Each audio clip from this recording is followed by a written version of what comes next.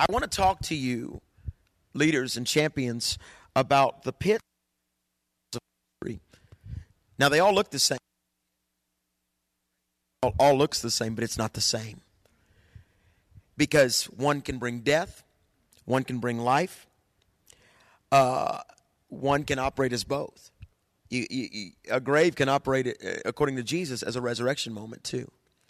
And so you've got to watch these things, and I think that we instinctively, when we step into ministry, it is important, as all of you are going to be changing the world. Remember what I told you earlier.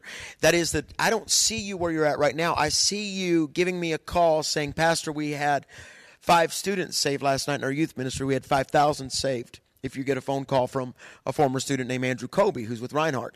You know, it's amazing. But both are just as important. And so God began to speak to me of this series even last summer, doing it with our students, and I didn't have time because of camps, and I got through just part of it one afternoon, and I remember it was South Texas camp. We had to look for a place to meet, and God rescued you from the grave. One of the things that we forget when we go into ministry, that we are rescued. And if you don't continually understand that you are rescued, if you don't continually understand, when you look at Holocaust people, they can walk up to you and show you on their wrist their number. That number represents they were in hell, but they're still alive today. Because they were tattooed with a number. And that number, whenever it came up, that meant they went to the death chamber. Their number never came up. So they are tattooed with a story. They're tattooed with a moment. All of us have been rescued and set free from things. But I'm going to be honest with you as I talk to you guys. This is for people in ministry. The spirit of this age is winning right now. Because there is a spirit that has been dispatched from hell to make those that are in ministry react and act like the world that they're trying to win. So if I just become a little bit more like the world, I'm not compromising my convictions. Instead, I'm becoming all things to all people, and that is a lie from the enemy. You know, I've got to turn my youth ministry into a nightclub, and we've got to offer an open bar. That's actually happening. And so we can all discuss theology. Well, theology will kill a person. I believe in theology, but it'll kill a person because most theologians don't even know Christ. They are studiers. The Bible has become a history book instead of understanding that the Bible created history. Are you getting in that? And so, 70%, I heard this a couple days ago. I was watching some Christian television, and Josh McDowell said 70% of ministers look at pornography. Now, I'm real careful when I throw a statistic like that at you because you'll remember that statistic more than anything else I'll say. And 5 years from now, when you're full-time ministry, you go, well, I'm just part of the 70%. It's okay. Never let a statistic be an excuse to lose. Are you getting what I'm saying? It should make you mad than conform. In other words, well, you know what? I can do it. 70% do it. No, that means 70% of ministers, youth ministers, may not get to hang out with their kids in heaven. You get what I'm saying? And again, I'm talking about the pits, the graves, and the wells of ministry. And we don't do this a lot because it's changed the world, fill up stadiums, all those things that we love talking about. And we love seeing the outpouring of God. But there's some things that I must give you warning about because I don't really want you to hang in this thing if you somehow along the way could possibly embarrass the name of Jesus. I don't care if you embarrass me. I don't care if you embarrass the school. It doesn't matter to me. Because my reputation will speak for itself. My integrity, when truth is smashed to the ground, it rises undaunted. I'm reminded of the girl out there that started a website. Basically, it's ex-Masters Commission, cult Masters Commission member or something like that. And she is gay. And, man, she just hammers. My friend Lloyd Ziegler, she hammers people all the time. And you know what? I never see Lloyd respond to it because he doesn't have to. But follow me for a second. Colossians 1:13 through 14 says this: God rescued us from dead-end alleys, dark dungeons. He set us in the kingdom of the Son He loves so much. The Son who got us out of the pit we were in, got rid of the sins we were doomed to keep repeating. Don't you love that? When you get saved, it's supposed to break the habits. You know, and you heard me say earlier today that I want to do a series on repetitive repentance disorder because it's in the church. We just repent. When actually we're not repenting, we're just asking forgiveness. Repentance means to look and run the other direction. I'm never doing that again. And Psalms 34:17, is anyone crying out for help? God is listening, ready to rescue you. Psalms 30, verse 2, God, my God, I yelled for help, and you put me together. God pulled you out of the grave, gave me another chance at life when I was down and out. So you're seeing pits and graves. God continually uses pits and graves. The rescued understand they must return rescue. If you truly have an encounter with God, you're not called to be normal. And if you're still trying to figure out whether or not you're called, you're probably in the wrong room right now. We'll talk to you at a retreat or a conference. Because if you're in this room, you figured out somewhere along the way, you've got the tattoo where you should have been in the furnace. And somewhere along the way, your number was never called. And so therefore, you must go pull somebody else out of the line and rescue them. And so what you got to, some actually take the command more seriously, that many are called but few are chosen. And the word chosen there is euho in the Greek there, and basically it means that everybody can feel called, but only a few said yes. Only a few say, I'll do this thing without complaining, without whining, listen, you've got to, if you're going to step into ministry and if we're going to run together, you've got to make up your mind that there's no second best. There's not an alternative. People used to say to me all the time, hey, so what are you taking in college? So you got something to fall back on. Well, I don't plan on falling. There's nothing to fall back on. I don't plan on falling. And if his call is not enough, his love is. And on your worst day, knowing that he called you should be enough. I don't have a choice. Well, what about the economy? And boy, the evangelists, they're having a tough time. Okay. Well, I'm not worried about it. Because I grew up in a house where when we sat down at a table and prayed for food, somebody would knock on our door and bring us food. So I don't have time to play the little social games of the call of God. Well, there's always Starbucks. Well, cool. Go do that. But what you got to understand is, I don't have the right to think in that sphere. I'm called. That door has always been open, and I'm called. And, James 5:19, my dear friends, if you know people who have wandered off from God's truth, don't write them off. Go after them. Get them back, and you will have rescued precious lives from destruction and prevented an epidemic of wandering away from God. I love this verse. Our goal, if you're going to be a youth pastor, prevent the epidemic of wandering away from God. That should keep you awake at night. That his love is so huge and so massive that why would somebody leave him? Why would somebody walk away from him? Why would somebody? And there's an excitement that is overwhelming you when you realize God can use you. Your nights are filled with dreams of packed out houses of people you can preach to and encounters from him and lives being held. But your life is also awesome. What I told you the other day when I'm walking through my kitchen, I ran into him. Because without ministry, I'm okay. But the true sign of someone called to do ministry is that they live a life overwhelmed with a deep desire to be a transformer. It's just bigger than you. But, and Karen's about to help me, there are pits and there are graves waiting on you. Remember, you were not a threat till you said yes. See, some of you don't get it. You were not a threat until you said yes. At the moment you said yes, devils that would walk by you normally now turn on you. At the moment you said yes, all of a sudden this radar went off in hell that said, okay. And if the devil ain't messing with you, it's because he's going to let you big enough that he can bring you down hard. So if he's coming against you, you need to praise God. That's why Paul said, I glory in tribulation, because tribulation worketh patience. And what you got to understand is until you can glory in tribulation, you're really not a threat. Till you can dance where you should be dying, you're not a threat. Till you can literally say, you know what? And boy, I fail this test all the time. Dude, I think it was Sunday, my flight got canceled, and I was mad. Oh, I was mad. I was so angry. And I said to Karen, we're sitting there on the phone, it's Sunday afternoon, and it to me, it wasn't the best weekend we could have ever had. And I said to her, I said, this fast is coming. And then she dives in and gets all spiritual. And she goes, I think this fast is really about us. It's not about doors opening and miracles and supernatural finances and signs and wonders. It's really about us. We got to get some things right. And I said, okay, bye.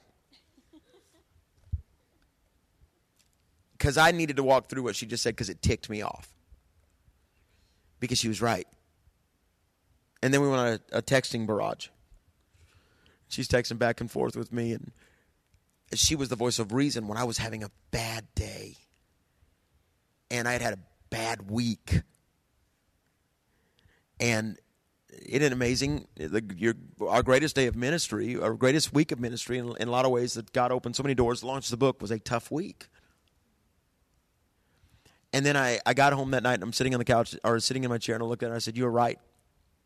And it ticks me off. This fast needs to be about us. See, the minute you stop growing as a leader or as a Christian, even let's just say Christian, you start dying. But let me give number one to you of the pits, the wells, and the graves of ministry, because I want to speak this to you. And number one, always remember in ministry, never forget this. You should put this on your bedroom door, your bathroom mirror, and your office door. God will always rescue you. That's number one. Not people, not a job, not a paycheck. God will always rescue you. Look what it says in 2 Peter 2:9. So God knows how to rescue the godly from evil trials. And he knows how to hold the feet of the wicked to the fire until judgment day. God says, and we'll just focus on part A of that verse. So God knows how to rescue the godly from evil trials. The problem is, most of us get so wrapped up in our trial, and we treat it like some TV show. Let's find evidence. Let's do this. And we're looking for a prosecutor. God says right there, I'll rescue you from the trial. I'll make it where you never even have to go into the courtroom. I'm your lawyer. I'm your paraclete. I'm your counselor. The very name of the Holy Spirit is paraclete, which means counselor, one who argues on your behalf. And so you got to understand that God says, I can keep you from even going into the courtroom. That's why that whole scripture, that really cool scripture, no weapon formed against you shall prosper. It never said there wouldn't be weapons. It just said there won't be bullets in the weapon. It can't prosper. It can't finish. Are you getting what I'm saying? And so what I'm learning is, I'm reminded of the power of humility and the power of understanding who you are. If you always remember you're a donkey tied to the post waiting on him to ride in on. When Jesus said, hey, disciples, go pick, there's two colts that have never been ridden. Two donkeys that have never been ridden. Go tell the owner that I need them. That's what God did when he went to your parents and said, I know you want them to go to university, but they're supposed to go to school of ministry. Because I want to ride in on them. Because you know why? That donkey never thought. As they're throwing the palm branches in front of Jesus, they never thought. And Jesus rode a donkey because if he rode a white horse, it would have meant he was declaring his majesty, and it meant war. So you know what he did? He rode a servant's mule. And until you understand that you're a donkey tied to a post waiting to be ridden on, that donkey never once thought, look at them. They are throwing palm branches at my feet. No, that donkey understood, I'm bringing the one in, they're throwing palm branches at his feet. That donkey understood. Donkey, Shrek. Donkey. That donkey never once thought. He just did his job. Are you getting what I'm saying? And the minute you start thinking the moon and the sun bow to you is the moment you've forgotten who shaped you. And God says, do you realize that I can rescue you? If I can call you, I can rescue you. So the question you got to ask is, those of you who don't feel like you can be rescued at times, are you really called? Because God says, I'm the one that brought you out of darkness into the marvelous light. Christianity and the call of God is supposed to be fun. So if somewhere along the line before you got to this school you thought it was for martyrdom, you've messed up. And again, we're doing a whole series that we're going to begin to teach this term called the pits, the wells, and the graves of ministry. I don't know how long this will last. There's not going to be an ending point to it because our goal is to give you the things that you need to know about ministry. That's why you're here. Now you can do your Berean or you can do your School of Urban Missions. You can do all that. But we're going to give you life stuff. Is that okay?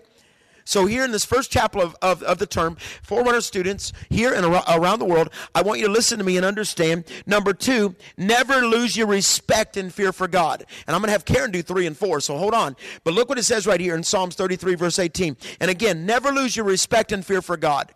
At the moment God just becomes your buddy in ministry or your partner in ministry, I need you to understand, he won't put up with sharing the limelight. That's why he tells me all the time, Pat, just open the curtain and let me on stage.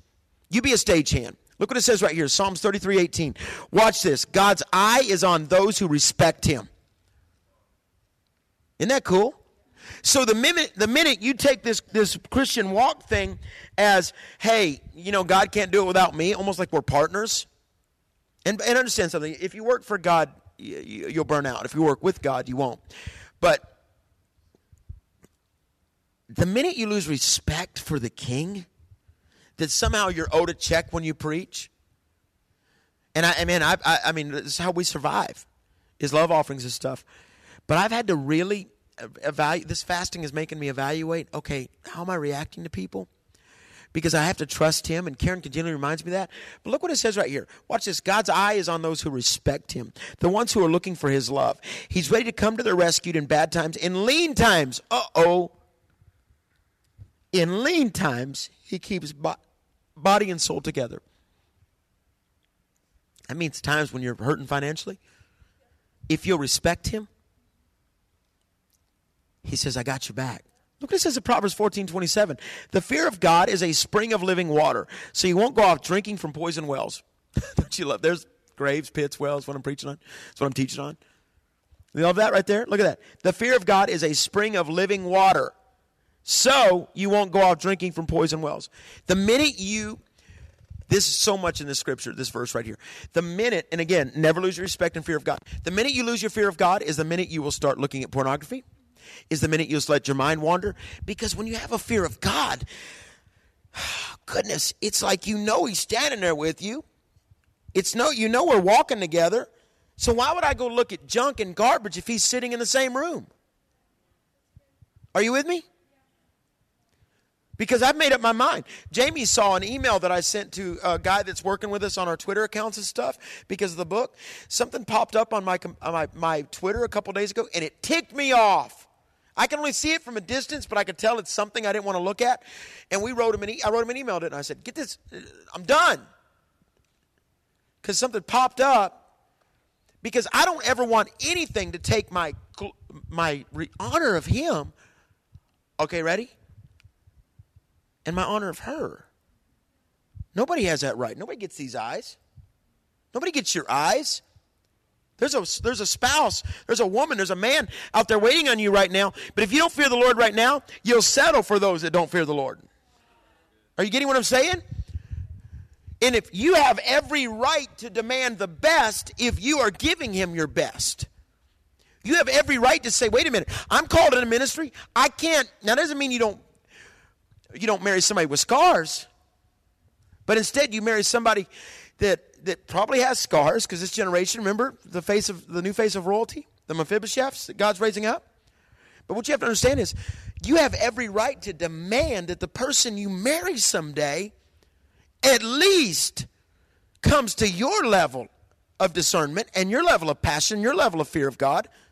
Well, what does that mean? I'll be single the rest of my life. Well, good, because singleness may keep you from the pain that you would have bought into. So when you're running up to Pastor Karen and I at a conference and going, hey, we got married 5 years ago. You did the wedding, but she just doesn't want to be in ministry anymore. I had a youth pastor this morning, and I got to be careful what I say, whose wife just doesn't want to be in ministry anymore. And now she doesn't want to be married. And this guy's a good friend. Listen to me. You better ask the Lord. If you live in holy fear of God, it will help you avoid those that don't fear him. Because you can see it.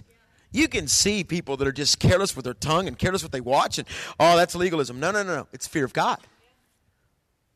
But can I go see it? Pastor, we want to go to an R-rated movie, but it's just violence. And what do you think? If you have to ask me and not check with the Holy Spirit, because the Holy Spirit tells you it's fine, go, see you. But at some point in your mature walk, you have to begin to respect the Holy Spirit and ask Him before you ask anybody else. Are you getting what I'm saying? Again, we're just dealing with the graves, the pits, and the wells of ministry. There's so much to it, but Jesus said, I'll be a spring of water to you. In other words, I'll keep you from ever thirsting again. That's what His Word says right here. He literally said, I will keep you from thirsting. And now watch this, because I want you to get this. And then number 3 is Karen. Well, and I just want to touch on the respect factor a little bit, too, because I'm sitting here and I'm thinking, you know, in our culture, you have one of two things. You have the world who anything goes and all of that, or you have now people in the Christian sector, you know, talking about just God is love, God is love. He just loves everybody. He just loves everything. And we have, you know, people out there who are saying, no. We've reduced God down to a Cupid. Yeah, and that there's no responsibility. You can do whatever you want, and God just loves you. Love wins. No, truth wins. The Word of God wins. Yes, God loves you, and He's always going to be there. You can't get away from His love, but you can choose not to love Him. And everything, and there is consequences for our actions. And so there's so many people out there in the Christian world who are telling people God is just about love. He's not about consequences. He's not about this. He's not about that. No. You see, there were times when I was growing up when my flesh was weak, I still had the fear of what my mom and dad would do. That kept me from doing things when maybe my flesh was weak and wanted to go do things. Because I was scared I was going to get my backside tore up because my parents believed in spanking. And so I remember, and this is a little embarrassing to say, but I remember I got my backside tore up at 16 years old for something that I did. And so at 16, because my parents were not afraid to discipline, and I thought twice. A flip-flop. But, you know, I never did what I did to cause that ever again. And so, but what I'm saying is we are living in a world where either in the world side that we say, you know, you can do whatever, you're your own God.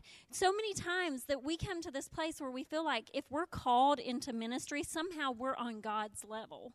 You know, that somehow now we're above the law. That we can do things in the name of religion, in the name of being called, that we don't have to live by the same rules and everything that regular Christians live by, that it's covered because we're ministering and we're touching lives every day. Can I tell you that that is so far from the truth? Because you are called, because you accepted the call, you now live under a stricter rule of law because everything you do impacts those that are looking for answers. And so there is a stricter law for you. Don't ask God for a great anointing. Don't ask God to use you mightily if He can't trust you with the message and that you're not going to pervert the message. Please don't ask Him because He's trusting you. Go ahead. Because it's His love that brings us to repentance. But once we repent, there's responsibility now to live according to what He's called us to live by. And so we have to walk in that, walk in faith, in that respect. The Bible says that fear of God is the beginning of wisdom. And you can't walk in wisdom until you truly fear. And what that word fear means is to have a reverence for Him, to have an awe of Him, that I wouldn't do anything to disrespect Him. Because I love Him and I honor who He is, that He is the one true God.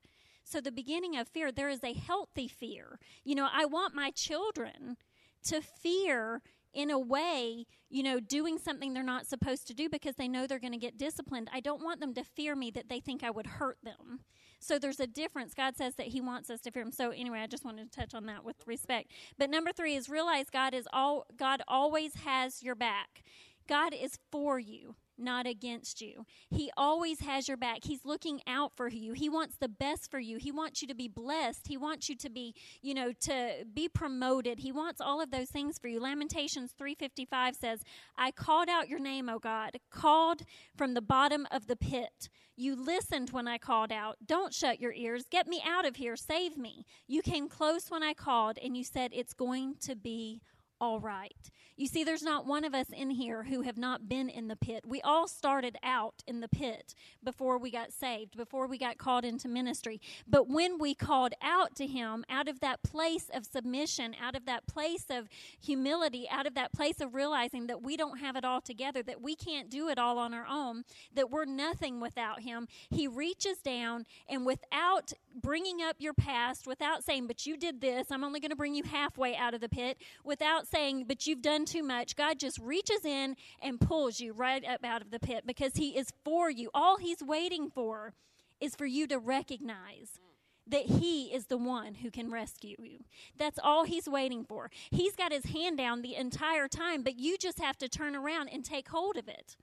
See, God is for us. He's not waiting. We live in such a place that, we get so distorted with that fear of God that we think he's just waiting with a belt or with a paddle or with a sledgehammer ready to whack us on the head just because we make mistakes. But instead, God says, no, I'm going to let you walk out the consequences of that.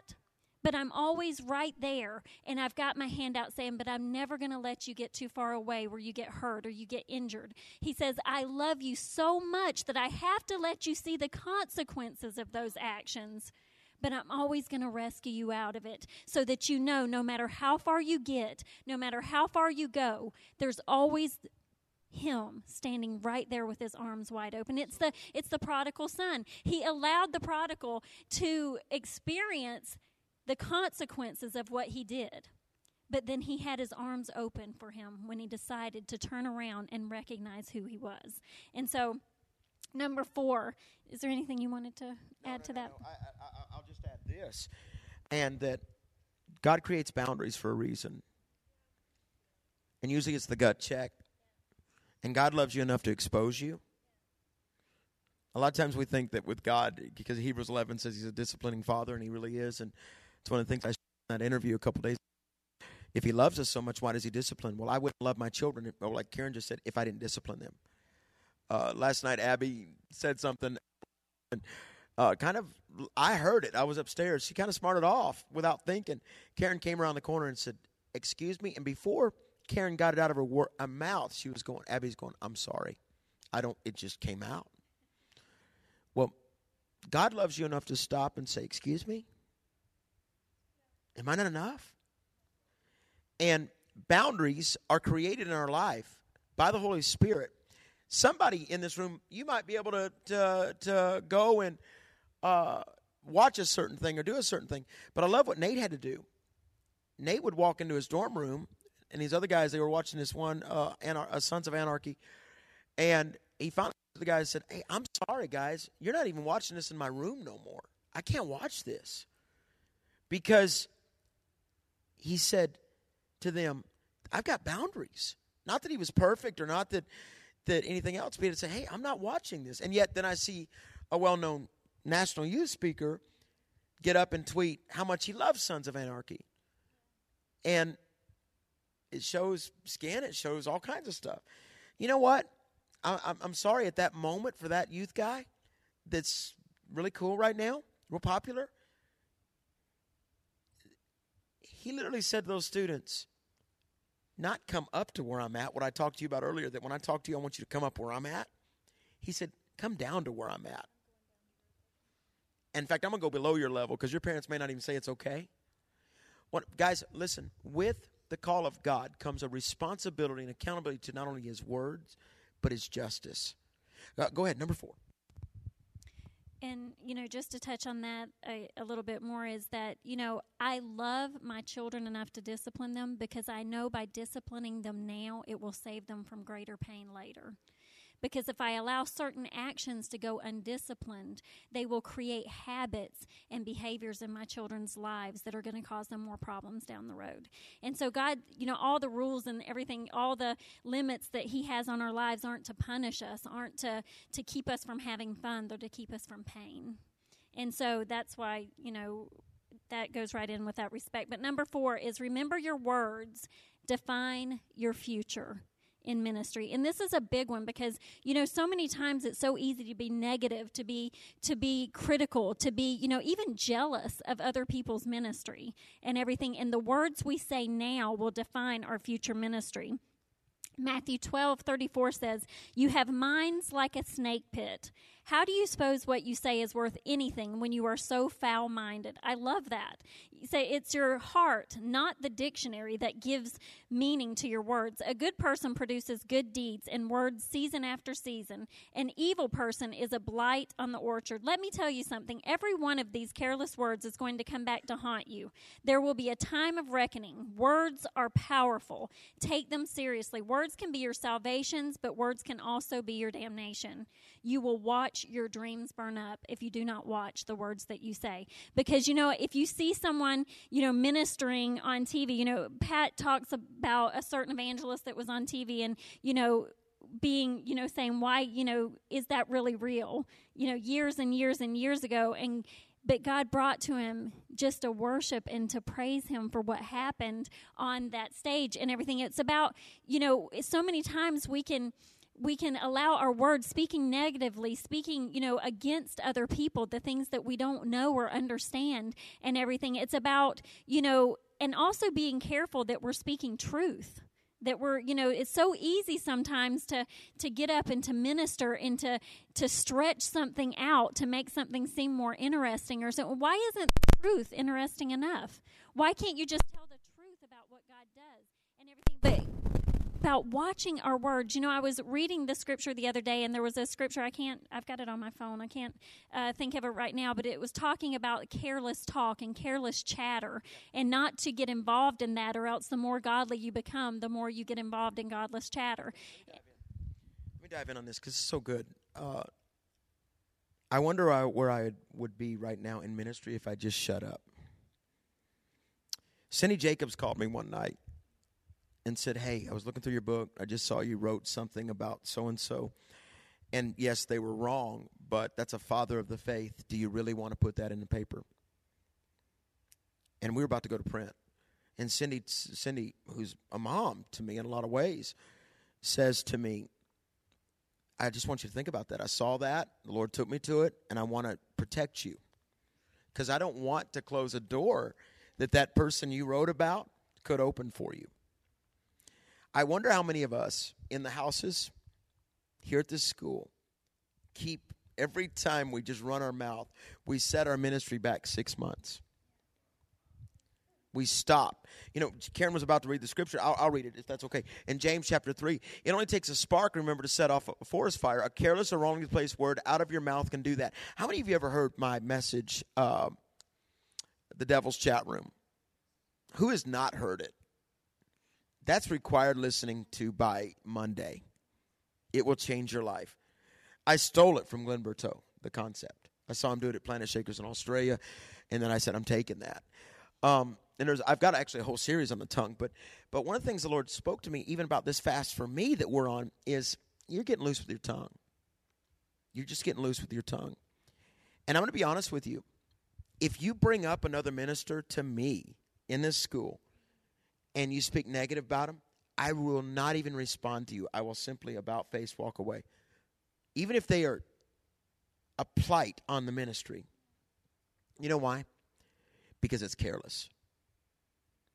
And look what he goes on to say. It only takes a spark. Remember, so a careless or wrongly placed word out of your mouth can do that. I wonder how many youth pastors are running 35 or 40, and they're kind of content with it, but God had dreams of them running 3,000 or 4,000. But they ran their mouth. And he just had to say, I'm sorry, I can't use you because I can't trust you. By our speech, we can ruin the world, turn harmony to chaos, throw mud on our reputation, send, this is James 3:5-6 in the Message, send the whole world up in smoke and go and smoke with it. Smoke right from the pit of hell. Your dreams can burn up, and you not even realize it. And I think that sometimes we say such stupid stuff to get a rise out of somebody or a reaction out of somebody, and we don't even realize we're actually harming ourselves, like if we were cutting our skin with a knife. And God says, I'm not going to trust you with my prophetic word if you always speak pathetic word. I can't trust you with the prophetic when you live in the pathetic. God says, I want to use you, but you just never shut up. And every time I get ready to use you, I'm not going to put, look, what does the Bible say? What does light have to do with darkness? Can they live in harmony? It's the same thing. He's not going to put the honey of the prophetic on your tongue when you live in the vinegar of death. Vinegar repels flies, honey draws flies in. What I'm trying to say to you is, that's why you've heard that your name is like honey on my. You know where that comes from? That whole term, your name is like honey on my lips. The Jews, when they're teaching their children who Yeshua is, every time they said his name when they were growing up as children, they would put honey on their lips to teach them the sweetness of God. And yet when you drink vinegar, and I just drank some vinegar today. I drank some apple cider vinegar, and I just turned it up real quick in the bottle because I was in a hurry. And I was like, blah, blah, blah, blah. But I do it. But now, what's so funny is I drink honey and vinegar every morning because both are actually good for you. But what I'm trying to get across to you is guys, who are you repelling and what are you not propelling? Who are you keeping away? I can always tell when new students come in and they don't know how to shut up. Because my older students that have been here a while just kind of go to the other side of the house from them. They really do. They'll see them in the room. They're playing video games. They're talking trash, whatever they're doing. And they're riding with them. And they're like, really?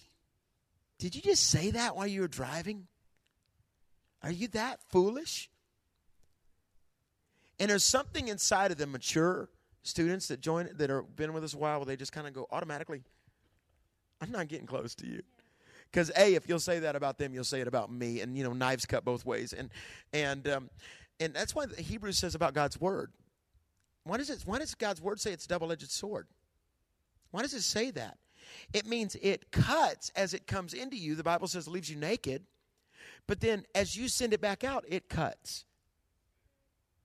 And the problem is, what we're trying to get across to you is some of you, every time you run your stupid mouths, you are limiting the Creator who created the world. You get off the phone with your parents, blah, blah, blah, blah, blah, blah, blah, blah, blah, and you'll say something, and yet then you'll go and pray, Lord, save them. And he's going, well, which one do you want me to do? Kill them or save them? Because the power of life, Proverbs 18:21, is in the tongue. That's why I told our leadership this term, we will speak life to everyone every day. Every day. Every day, we're going to speak life to each other. You got what I'm saying? We speak life. And you know what? But I don't say stuff, Pastor. I'm very quiet. I've read your text. I've read your tweets. Some of you need to understand the tongue can be in the tweet or in the Facebook post or whatever. Quit being stupid. Don't embarrass Jesus. Think it through. Ask yourself before you say something. Gosh, if there's not an alarm system in you that goes off when you start to say something, then you are going to be tough to be married to because you're going to hurt them. And I can tell you, I used to not have the alarm system. Now I do. I just go, boy, I shouldn't say that. You got what I'm saying? And if God has to go, excuse me, then you better start listening to him because he's got dreams for you. He's got plans for you.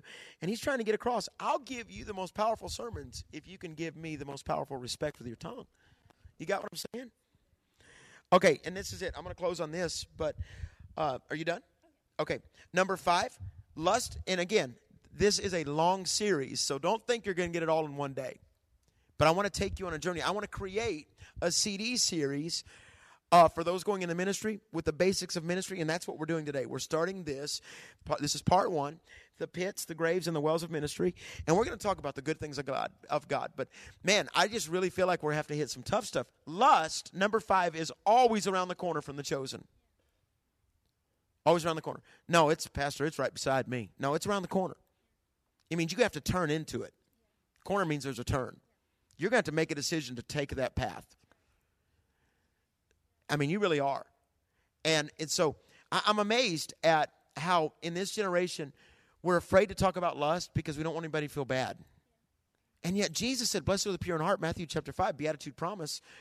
Blessed are the pure in heart, for they shall see God. Hey, I'm going to tell you something. If you'll just read the Sermon on the Mount over and over and over, it'll change the way you act. Because Jesus, in one sermon, laid out the character of a Christian. And that's Matthew chapter 5. And so watch what it says right here. You have to guard from the trap of self-indulgence. When you are in ministry, it's very easy to try to live in two worlds. It's very easy to try to think you have the right because you did ministry, something is owed to you. Follow me. Jesus was crucified between two thieves. Anytime you lust after anything, you've just climbed off his cross onto theirs. You're stealing what doesn't belong to you. And there's one thief that says, just remember me in your kingdom. That was a person that was choosing to give back what he had stolen. And the other one that mocked Christ. When you choose to lust and try to take what is not yours, whether it's looking on a screen at something, living in some imaginary world, it's all stealing. You're taking what doesn't belong to you. And it's actually one of the 10 Commandments. Remember those things that nobody likes to talk about? Oh, those are back then. No. There's a reason why God wrote a tablet. Moses went down, got angry at the people, broke them. Moses is the only person that ever broke all 10 Commandments at one moment. Because the Bible says he slams them on the ground and breaks them. Goes back up and God says, well, let me get my pen back out for you there, temper man. Because, by the way, your temper eventually is going to keep you out of the promised land. But now watch. 2 Peter chapter 2. I love this because in the Message Bible they call it, or I think it's Message Bible, but predators on the prowl. God is especially incensed against these teachers who live by lust, addicted to a filthy existence. It means God gets more, he's incensed by it. Addicted to filthy existence. They despise interference from true authority, preferring to indulge in self-rule. Welcome to America. Insolent egotist. They don't hesitate to speak evil against the most splendid of creatures. Even angels, their superiors in every way, wouldn't think of throwing their weight around like that, trying to slander others before God. So this is a combination. God's talking about the tongue, he's talking about lust. Can I say something? Can I just say this very clearly? Never pursue or never use your authority to pursue what isn't yours. If God elevates you to a position, you better be careful. Because sometimes I think we think that's a key to take what's not ours. And you will fall. And anyone that manipulates to gain from others, and I'm talking about as a youth pastor, as an evangelist, as whatever, you think you have the right to go and talk down to someone. Let me tell you something. I'm trying to say it right. The moment you accept the call of God, and I'm not sure all of you have accepted it yet because I can't feel it completely. But the moment you accept the call of God, you would never, ever misuse that authority to harm someone. A guy, a girl, to seduce somebody. And so the Bible's speaking against this. Who do you think you are? It says you incense God. Now watch. Never pursue authority. Never use your authority to pursue what isn't yours. Proverbs 5, verse 3. The lips of a seductive woman are so sweet. Her soft words are so smooth. But it won't be long before she's gravel in your mouth, a pain in your gut, a wound in your heart. Fellas, listen to this. She's dancing down the primrose path to death. She's headed straight for hell and taking you with her. She hasn't a clue about real life, about who she is or where she's going. You know, this is talking about those that walk, that really Proverbs 5, 6, 7 is all about walking in wisdom. And those that don't walk in wisdom, the Bible basically speaks as a prostitute. But this is a really powerful verse because I've heard lately of people that have walked away from their families. Literally somebody that was here at the evangelism conference that we held for those that want to be evangelists, that a week later walked away from his wife and children and moved in with a woman. Somebody was here. And he's blind. He's blind right now. Won't take my calls. Won't take Jeremy Donovan's call. Won't take anybody's call. He's blind. And I'm going, my God. But there was a prophetic word that was given in that room right out there by Jeremy Donovan. It says, one of you in here is playing with death. But she'll lead you right down that path. Or he'll lead you down that path. This, you know, what I'm trying to say to you is lust is always around the corner from the chosen. The enemy will try to take you out. You want to speak to that? Yeah, because it also doesn't just have to do with that sexual lust or anything. It has to do with a lust for, to be seen, a lust for power, a lust for, all of those things. There's so many areas in our lives that we lust after and everything. But what we don't understand is every time, just what Pat had said, there is a corner there. Lust doesn't jump out and startle you. You have to choose. It's always around the corner. But we determine whether we turn that direction or not. We determine, just like when he said, those things were popping up on his Twitter account. That was a corner. But instead of going, oh, well, what is that? No, I'm going to flee from that, because none of us are above temptation. None of us are above, the enemy attacking us. You never reach a pinnacle where the enemy goes, oh, well, they're just too great now. Let's don't even bother them. No. The more you draw close to God, the closer you draw to him, the more the enemy sends out an all-out attack on your life. So if you think suddenly I'm going to get to this place where I'm not faced with lust, or I'm not faced with temptations, or I'm not faced with all these distractions, then you're going backwards. You're not going forward. You see, because the enemy has got a bullseye on your back, and that bullseye gets stronger and stronger and bigger the closer you get to God. And so you have to consciously be making a conscious decision in your prayer time, in warfare, in all of those spiritual warfare, that you are not going to turn that corner. It has to be always there, knowing that you are one corner away from just being another statistic. And you are deciding not to turn that corner. And I'll end it with this. If you don't love you, you can't love anybody else. Read Ephesians 5. And if you don't love you, you will do anything you can to try to fill that void. And you'll sin against your own body. And secret sin will come up. Masturbation will begin. All those different things. And you've got to understand something. Because it's so wild, because God put these crazy desires inside of you for the opposite sex. And there's nothing wrong with that. Except when it becomes stealing. And if you're not married, it's stealing. There's not covenant there. And so what you have to understand is God puts these raging hormones inside of you, and we joke about it and kid about it, but it's real. And what you got to ask yourself is, am I going to be like Esau and sell my birthright for a pot of soup? Brother comes out from hunting, and his lust is so overwhelmed for a bowl of soup that he gave up his birthright to be first in line. For a moment of a bowl of soup. He had spent 3 days hunting, caught nothing, Bible says, and sold his birthright to seduction because he was stupid. Now, fact of the matter is, we'd love to give you that football coach pep talk. You can do it. Not all are you going to make it. Some of you will be great. Some of you won't. I'm not going to do that to you, because I don't ever want to put the thought in your mind, well, I'll just be the one that's not great. But I'm going to be straight up with you. No one will protect you but you. And you can fool me. And you can fool the people you work for. But there's going to come a point where God goes, I got to tell them about you now. To protect them.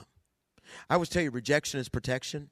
So sometimes you might, Tracy Kennedy, who just left us, just graduated, got rejected over a job position that I was trying to set up for him, and got rejected, I think, yesterday or so, or this morning. And I can tell him, hey, I think it's protection. Just hold on, because there's other places. But then there's other times where God you may get rejected to protect them. Because God knows there's somebody in that church who's going to end up going to hell because you couldn't control your flesh. He knows all things. He knows your ending from your beginning. Here's what I want to say to you. My goal and Pastor Karen's goal is, gosh, for you to start dreaming big. But we also understand that every oak tree starts with a seed. And our goal is to just germinate a seed this morning and get you past yourself and get you to start dreaming and get rid of your fear and loathing and all that kind of stuff. It's been raining in Birmingham for a month.